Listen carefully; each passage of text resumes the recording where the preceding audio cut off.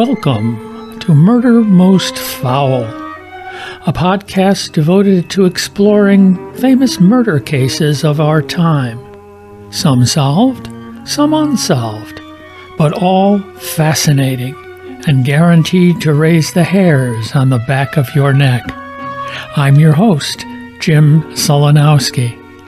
Today's episode: Miranda's Victim.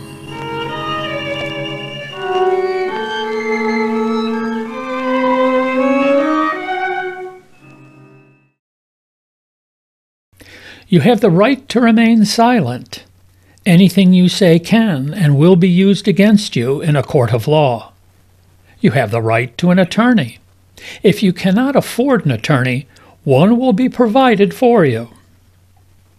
If you have watched any cop show after 1965, from Dragnet to Law and Order, you recognize those words, often printed on a small, crumpled card pulled out of a detective's pocket.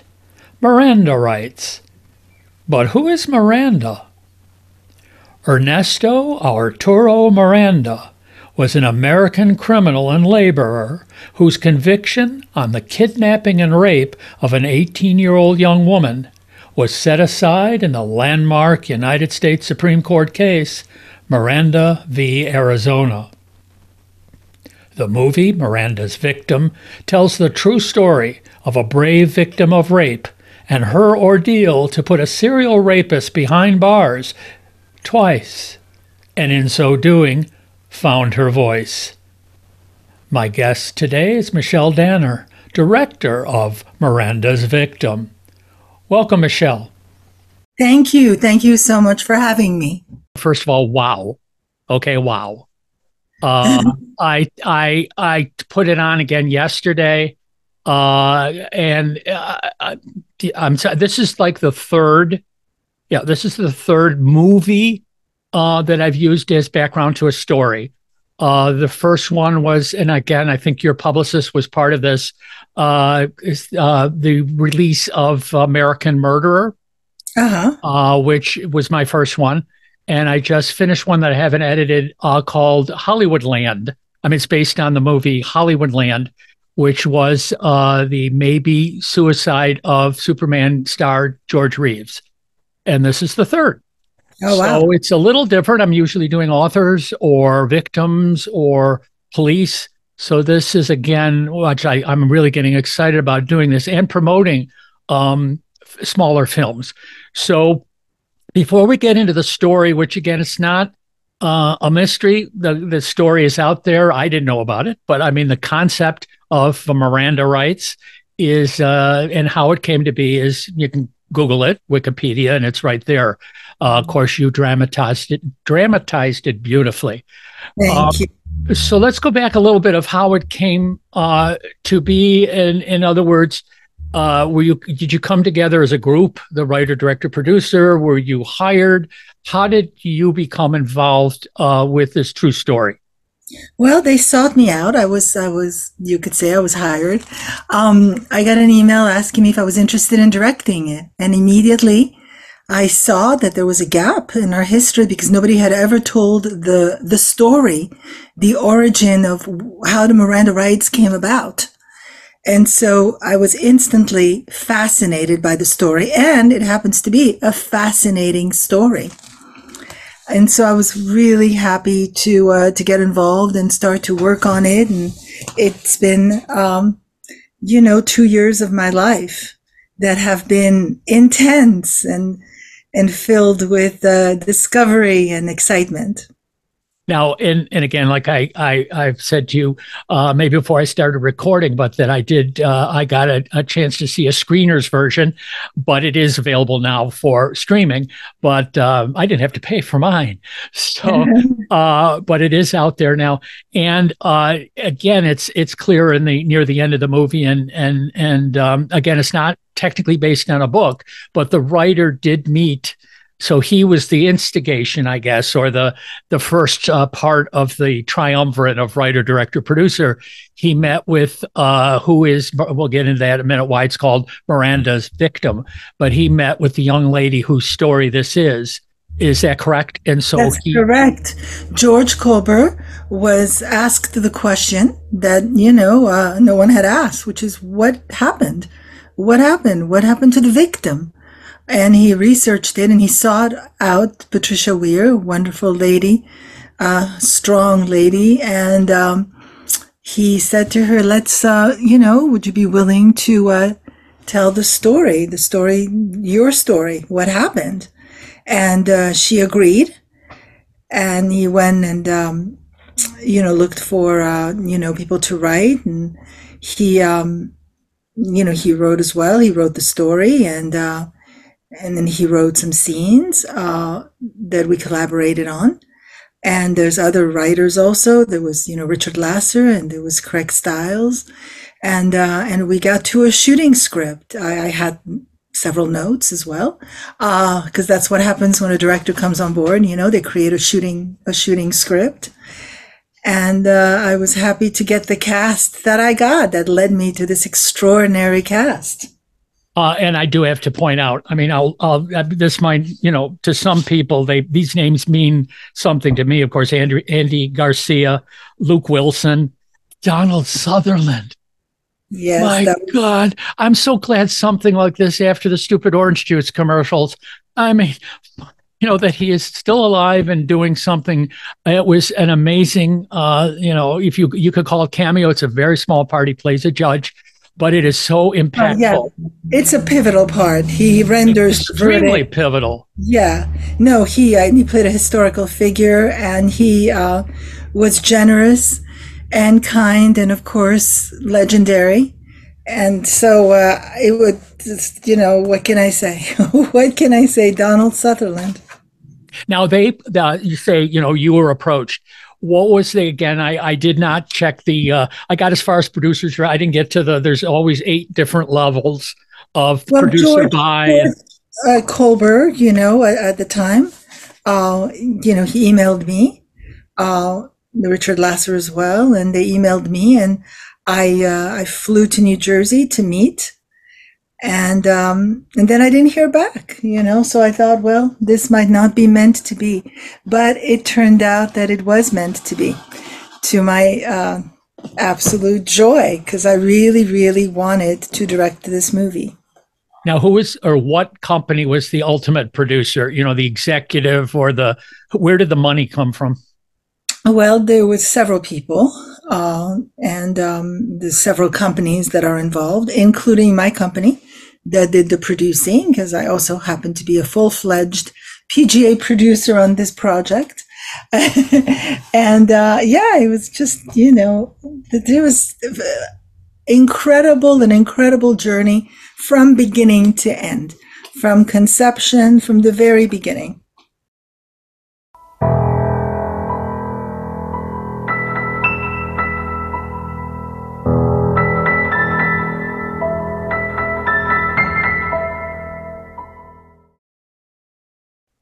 Now people think, and I did. In fact, I was doing I can't remember again the case, but it was back in the well, obviously before this, so it's late 50s, maybe early 60s.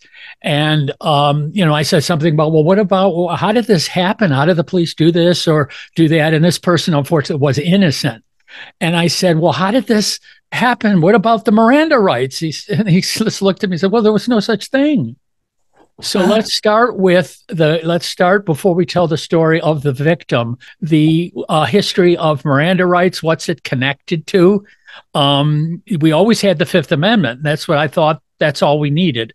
But talk about before this case, were there these kind of rights? well, yes, I mean, before, this came about, the ACLU, was looking for a case to use to advocate for these rights, for people to have rights when they get arrested, that they should have some sort of, attorney present so they wouldn't confess to something that they might have not done. Of course, A lot of the times, people that actually did it have protections. So it works both ways. But that is our country. That's the wonderful country that we live in. You know, people get protections whether you're innocent or you're guilty because you are presumed, to be innocent until proven guilty in a court of law. So those are the rights, the civil rights, liberties that everybody, has a right to that did not exist before Miranda's victim. And in fact, this was the case, for it. 1963, Patricia Weir, the state of Arizona versus Ernesto Miranda. Now, I happen to have gone to Phoenix, Arizona and walked the path of that night where this nightmare occurred for Trish. That's her nickname. I went to the Paramount Theater where she worked.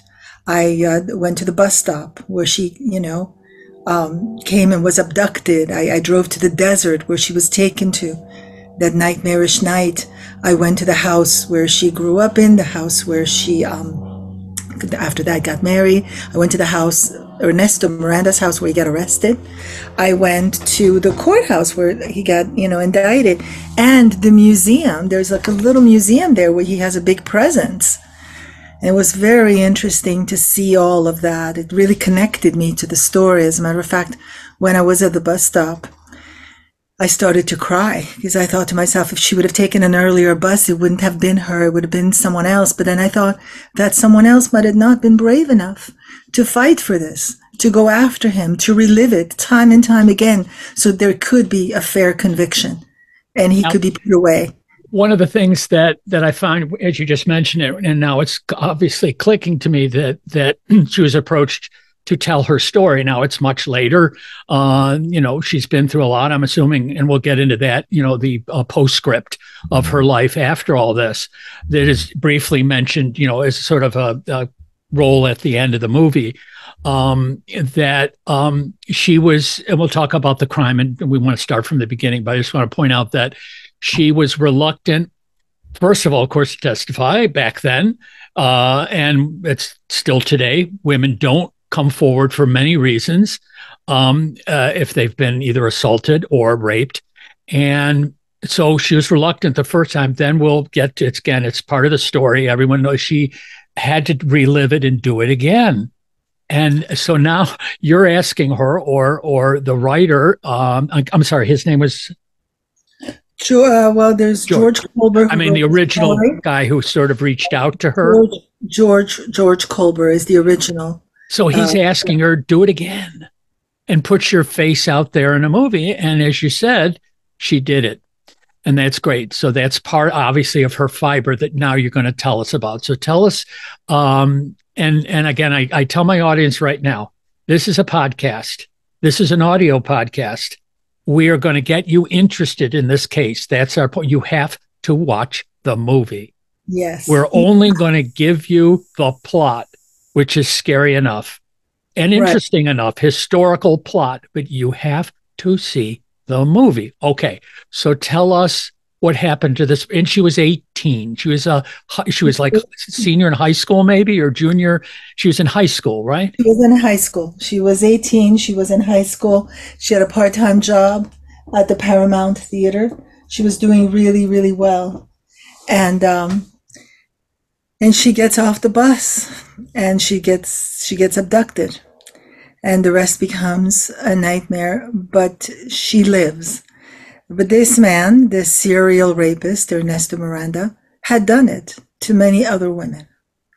And she knew that. She knew that he was going to do it again. And he said something very interesting to her. Oh, when he brought her back at the same spot where he abducted her, the bus stop, he said, "Pray for me." Which was really interesting, because I think it tells you a lot about him and what was going on with him. But he was a dangerous guy that was on the street causing irreparable harm to many, many young women. She I just got emotional, at that bus stop because I thought, but it had to be her. It really did because she was just strong. Just imagine 1963, Phoenix, Arizona. Everybody around her is telling her, don't speak. Don't.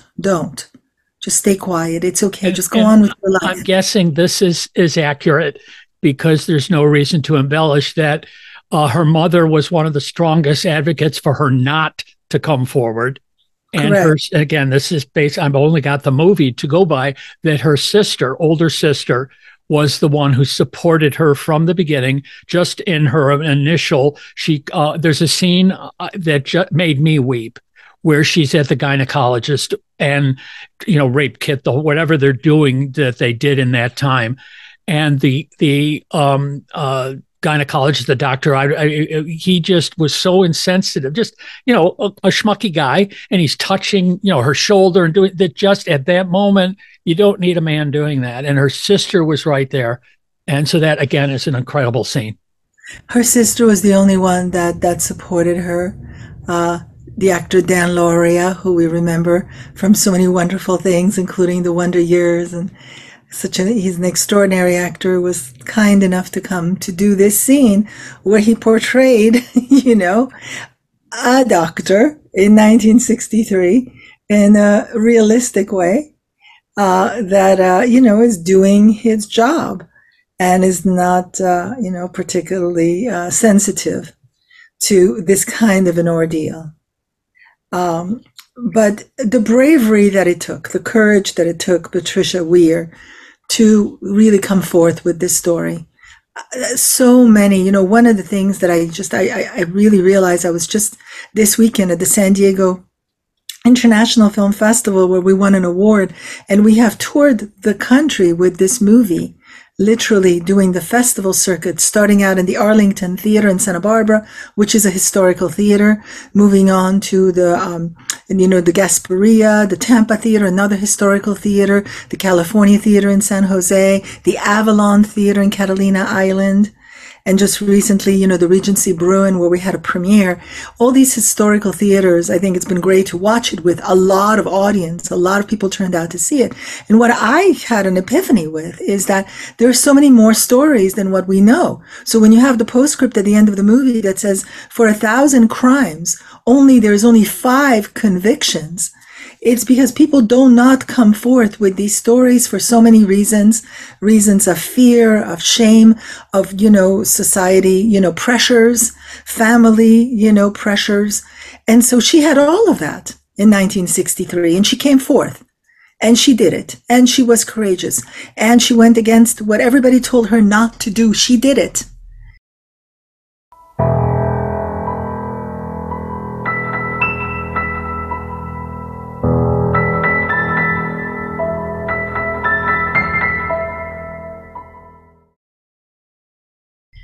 And so those kinds of acts of bravery, to seek justice, to seek, a rightful justice, because she was so harmed. Because once something like this happens to you, how do you recover? You try to obviously move on so it doesn't define your life, but it's not easy. And And and he's convicted in this trial that she, of course, testifies in. Happy ending. Well, listen, Michelle, it was nice talking to you. And well, oh, wait a minute. It's not the end of the story, is it? no, it's not the end of the story. But she gets a conviction. You're right. But then the Supreme Court overturns it, and Earl Warren, tipped and ruled that the conviction was overturned because the ACLU brought on John Flynn, a big, famous, renowned attorney played by the wonderful Ryan Felipe, and they overturned it. They reversed. They reversed this decision, so now she doesn't have a conviction. Now he's loose again. He's out on the streets. This rapist, free to do it to other women. So she has to go in there again. Now, before we get to that, I mean, there is a period of time where, and again, great scenes. It's episodic, which is great. And it has the dates under it, so you can know where you're going. So it's over and we don't dwell. I mean, there's not too much at that point about her, though she's having nightmares, whatever. She's getting better. She's getting better. She's going to get married. And there's a scene with, I guess, her sister, and, before the actual ceremony. And her sister asks her if she's told her husband to be.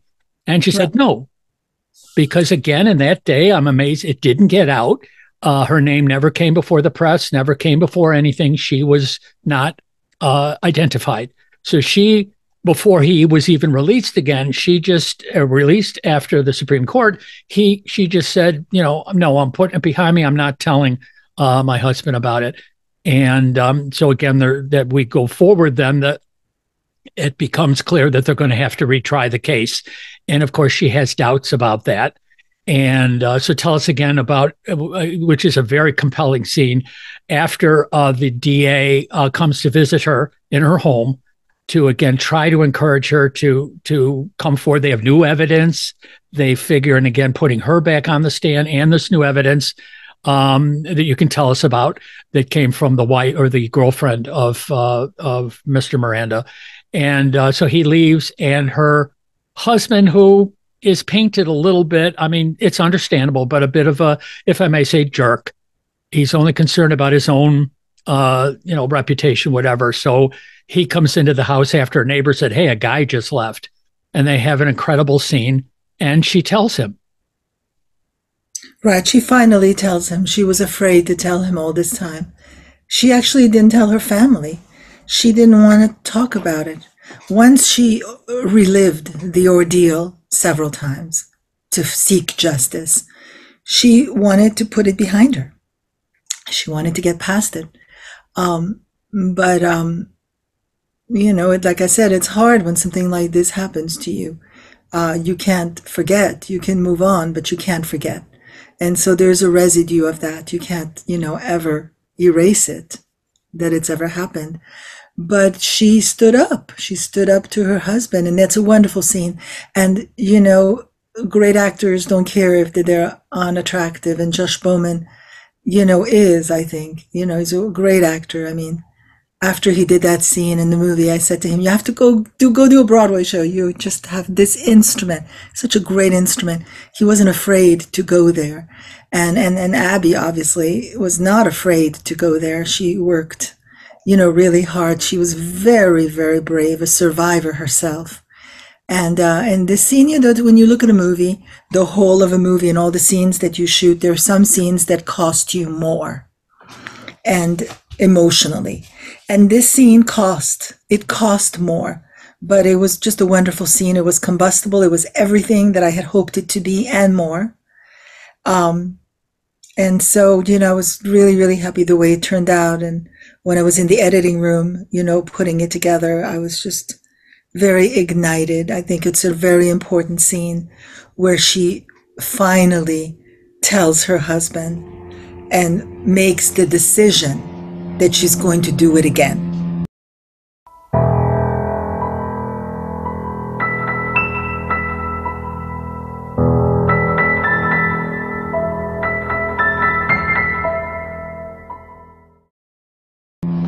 now, So she can get justice. you say in the editing room, I mean, this has got nothing to do with anything except my interest in films. I've never been on one, either technician or otherwise, but how, like, you got to do different, aside from the acting, you obviously got to do reverse shots and stuff like that.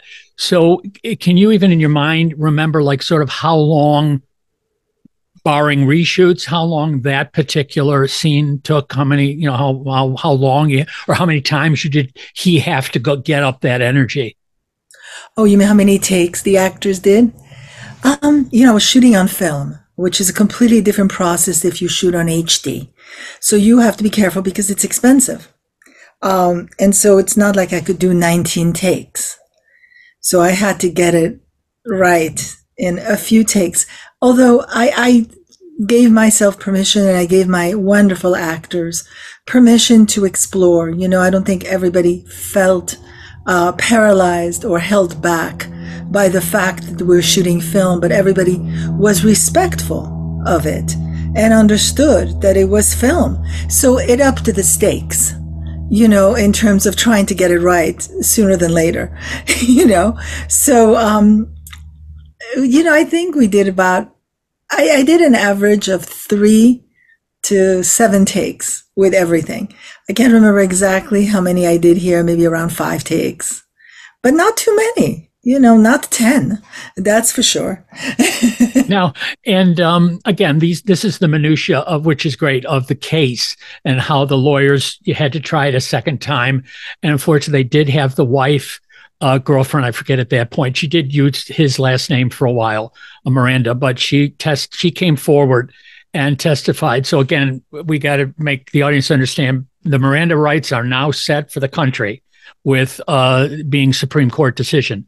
And so that threw out the confession because he did a confession and wasn't warned in advance. So and there's a scene where he's visited by this woman and she whispers something, or he whispers something into her ear, and she slaps him. So that becomes evidence that she is going to bring forward. Well, they didn't. She was the live-in girlfriend, right? Twyla, Twyla.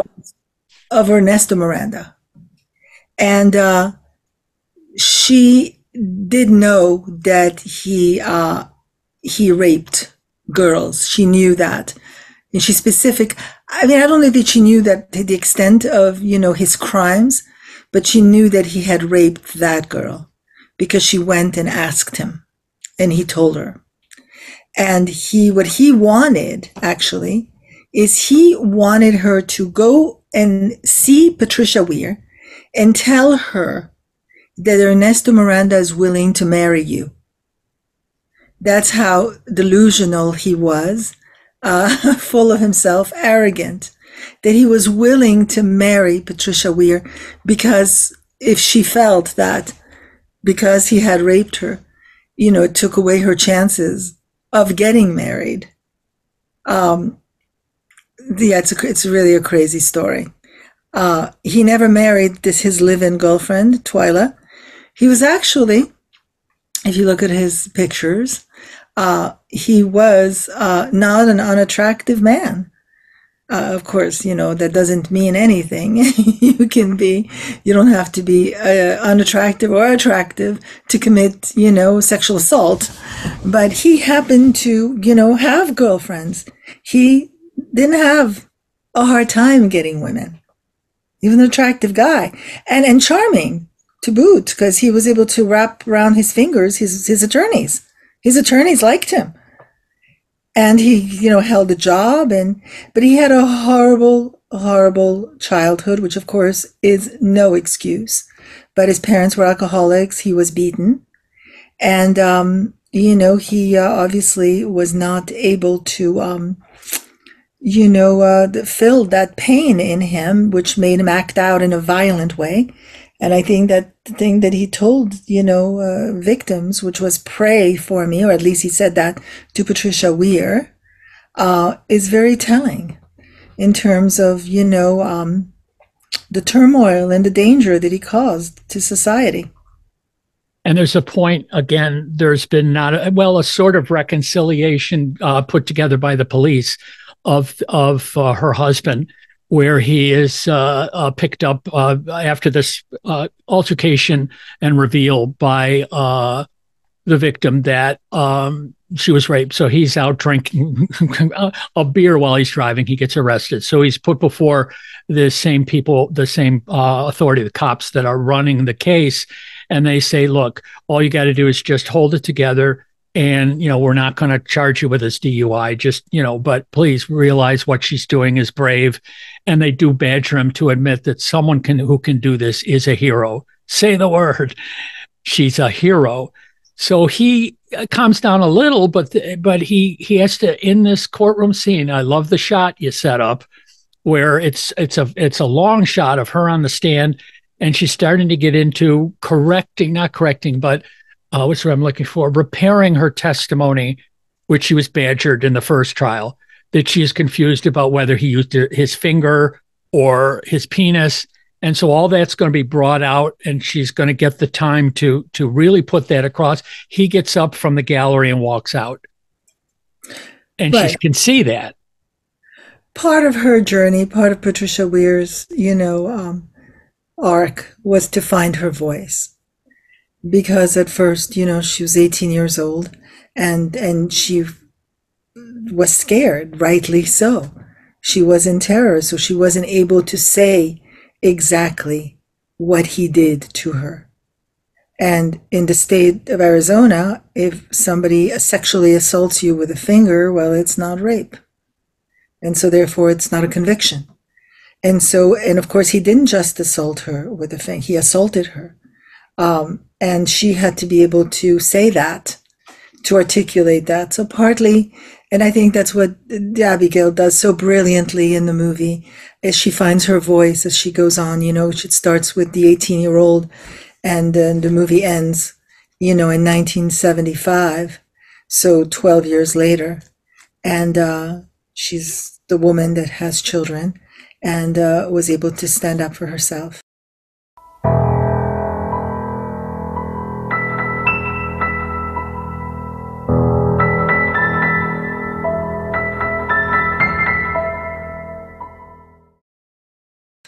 Now, And and you again, you mentioned, or I think it's in the press stuff I have here, that you were concerned about because of the time spans to be as accurate as you can. I love the TVs and the cars and everything that is right out of that time period.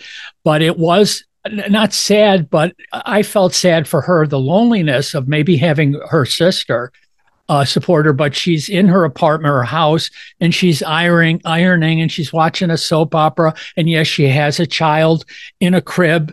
And so she didn't go to college. She never really had a job except at the movie house.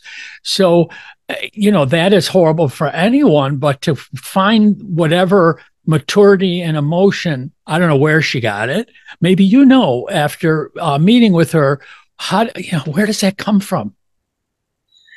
I think her sense of having been so deeply violated. She was so,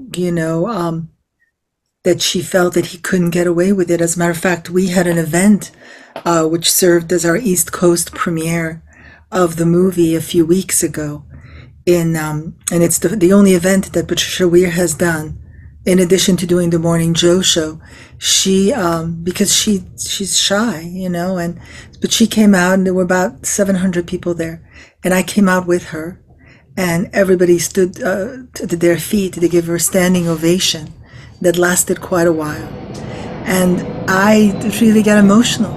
I got emotional because this is a woman that paid such a price for having had that happen to her. And she was so strong and she pursued justice in such a deep way. She was so deeply justified. And one of the questions, the organization RAIN was there, which is, the number one organization in our country, for sexual assault. And then, she was asked, why did you, she said he had to pay for it. He had to. So she really had a deep sense of, that drove her of she was justified in going after him. He had, hurt her so deeply. And she was afraid he was going to do it to many others. And again, seen in the movie, wonderful Donald Sutherland, but also her and the final. And again, it's not a surprise if anyone who Googled. So it doesn't hurt if you know the whole story before you watch the movie. The what you have was able to do to dramatize and still make it interesting going ahead, even knowing who done it, if you will. But she is leaving. He's found guilty, and she's leaving, hugging her supporters, and is leaving, stops and makes, I guess, calls his name, and they're about 5-10 feet apart, and she just looks at him and she says, "I will pray for you." Yes, it's a beautiful moment in the movie because it's part of her releasing, what victims have to go through in order to cope. Partly, I think you just have to release, you have to be able to let it go, and her forgiving him in that moment was part of that, of that And journey. as a wrap up, that gets a little bit quicker at the end because everyone wants to know, well, what happened after that? Well, he went to jail. I guess he was out and was it 8 years? He was paroled again because of state crime. You do a third or less than a third if you have good whatever. Federal, you go a little longer, 80%, I believe. But so he got out and he's, wandering around. He's in a bar. And again, it's part of the history. He is murdered because he gets into a bar fight and someone stabs him. So he's finished. And obviously she gets a phone call from, I'm not sure. For me, I missed, maybe it's clear who the call is from to alert her, but her back is to the camera and you know what's happening. Someone is letting her know that he is now off the face of the earth. Right. And there's another twist, which we're not going to mention only because we want people to watch the movie. But yes, I had some pressure to not tell all of that. But I thought to myself, karma is a bitch. Justice comes full circle with karmic justice. And I wanted to tell the whole story and not just part of the story, Some of the earlier, a pushback was let's end the movie when Trish comes out of the courthouse and she's on the steps and that's the end. And I said, well, we didn't tell the full story then. We didn't tell the story of justice that comes full circle. And again, you could have done it with a role, which you did at the end where the real people are now that they, when they lived or if they're still living, so forth, the actual people who are portrayed in the movie. And you could have just done and so died in a bar fight. Let's now, because you do, and again, what I've got here, which it's probably from your publicist, is the, just some of the things about the movie and how you approached it. And you really, we know there's a victim here who is terribly wrong, but you sort of don't really, I don't think you come down really hard on Miranda rights. You say you're going to leave that to the audience, the whole concept of, because it's cleared innocent people. And I looked this up. There's been several murders that have been reversed because of confession or no lawyer or no rights being read to them. So it goes, that cuts both ways. So after you've made the movie and learned and met and lived a victim for so long, what do you share with me what you're feeling now after even some time from it? What your feelings of that they took the case? It was rough for them, Ms. Weir, but are we happy that we have Miranda rights now?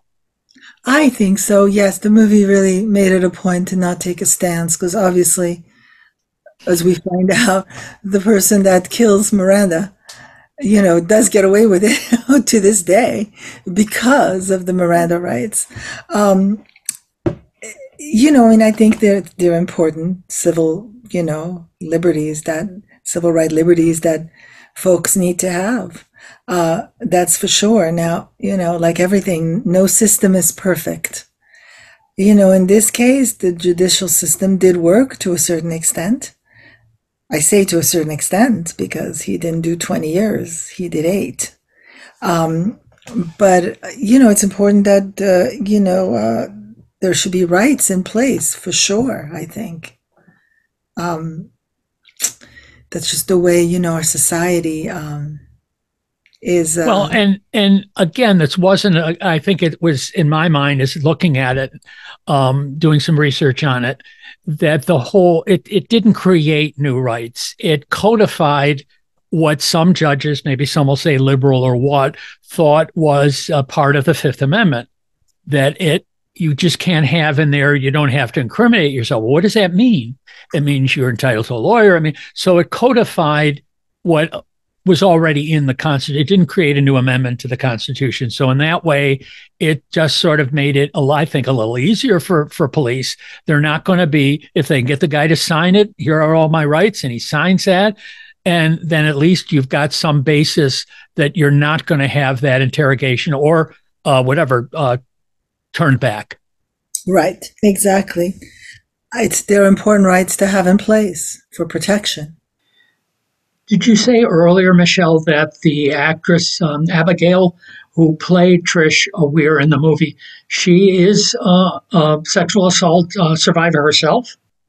Abigail, yes, she is a survivor, and she talks about it, and that's why it made her bravery even more so that she agreed to play this part, because she had to feel it, and of course when it came time to shoot that pivotal scene of the rape, it wasn't easy, but she stepped up to the plate in an incredible way, and her performance speaks for itself.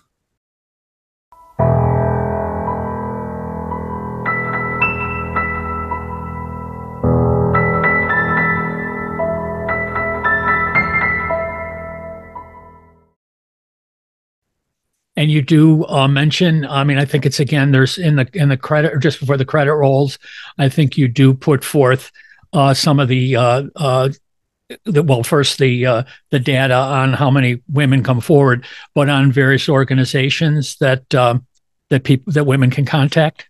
Yes, well, Rain has, a really great hotline. If, God forbid something like this has happened, this is, you can reach out, and the number's right there on the screen before we roll the rest of the credits. Great. Is there any? We've covered this wonderfully, and you've shared some insights that I appreciate. And again, I still say I hope people listen to this, then watch the movie, because I think that it will enrich in the experience. But as we wrap up, is there anything that I sort of glossed over or babbled over that you've done, I'm sure, a heck of a lot of interviews. Is there something that I didn't ask you that someone else did and that you'd Well, like to answer that question? I thought you were great, but I want to say that I think this is such an important story. Very rarely do you find a story that has not been told. And this really serves for different generations as a very educational, story to find out how this came about. And then this is something that is so timely right now. Women are sexually assaulted as we speak every day, and there's so many unreported crimes. It's very important to speak about it, to tell these stories, to have audiences, be inspired to support people that they know, to help them, to encourage them to tell their stories, to come forth. And so I hope that as people will watch it, if they have something that they've been sitting on, they've been afraid to tell, that this will, give them the courage, looking at how much of it Patricia Weir had 60 years ago, that this will inspire people to do the same if they have such a story to tell. The movie is Miranda's Victim. And my guest today has been Michelle Danner, who was the director slash producer. I mean, she's the movie, and that's what's so fantastic about it. And it is now, I'm assuming it might pop up still in a festival, or you'll have a showing One somewhere. more. But We just did one this weekend. We have St. Louis Film Festival coming up on November, I think, 11th. We're doing some DGA screenings, and and then it's up for award consideration. So knock wood. don't wait, don't wait, don't wait. It's streaming right now. It's not expensive. It's like $8 or $9 or something on a couple of services. So stream it, and it's not. You don't need it on a big screen. It's not Star Wars. It's a beautiful film. Watch it with your loved ones. Spread the word, and that's how we do it. And so I want to thank my guest today from the bottom of my heart. Thank you. Thank you so much.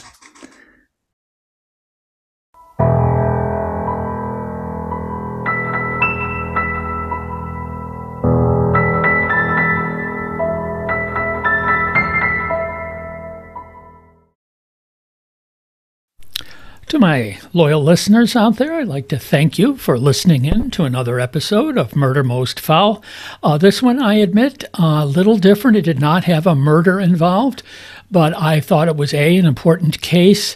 And also, technically, Miranda rights have figured in many cases of murder across the country, murderers being let go, convictions overturned because there was not Miranda rights followed, and also innocent people who got a second chance at a trial because their Miranda rights were violated. So I do hope you appreciate the little diversion from my usual fare. If you like what you hear, please tell your friends. The podcast can be accessed on all your favorite platforms, but also you can link to it on the podcast's website. The address is www.murdermostfoul, all one word, no caps, no spaces.com. And there you can link to my email address. You can drop me a line. And in the meantime, please stay safe. And for God's sakes, don't murder anyone.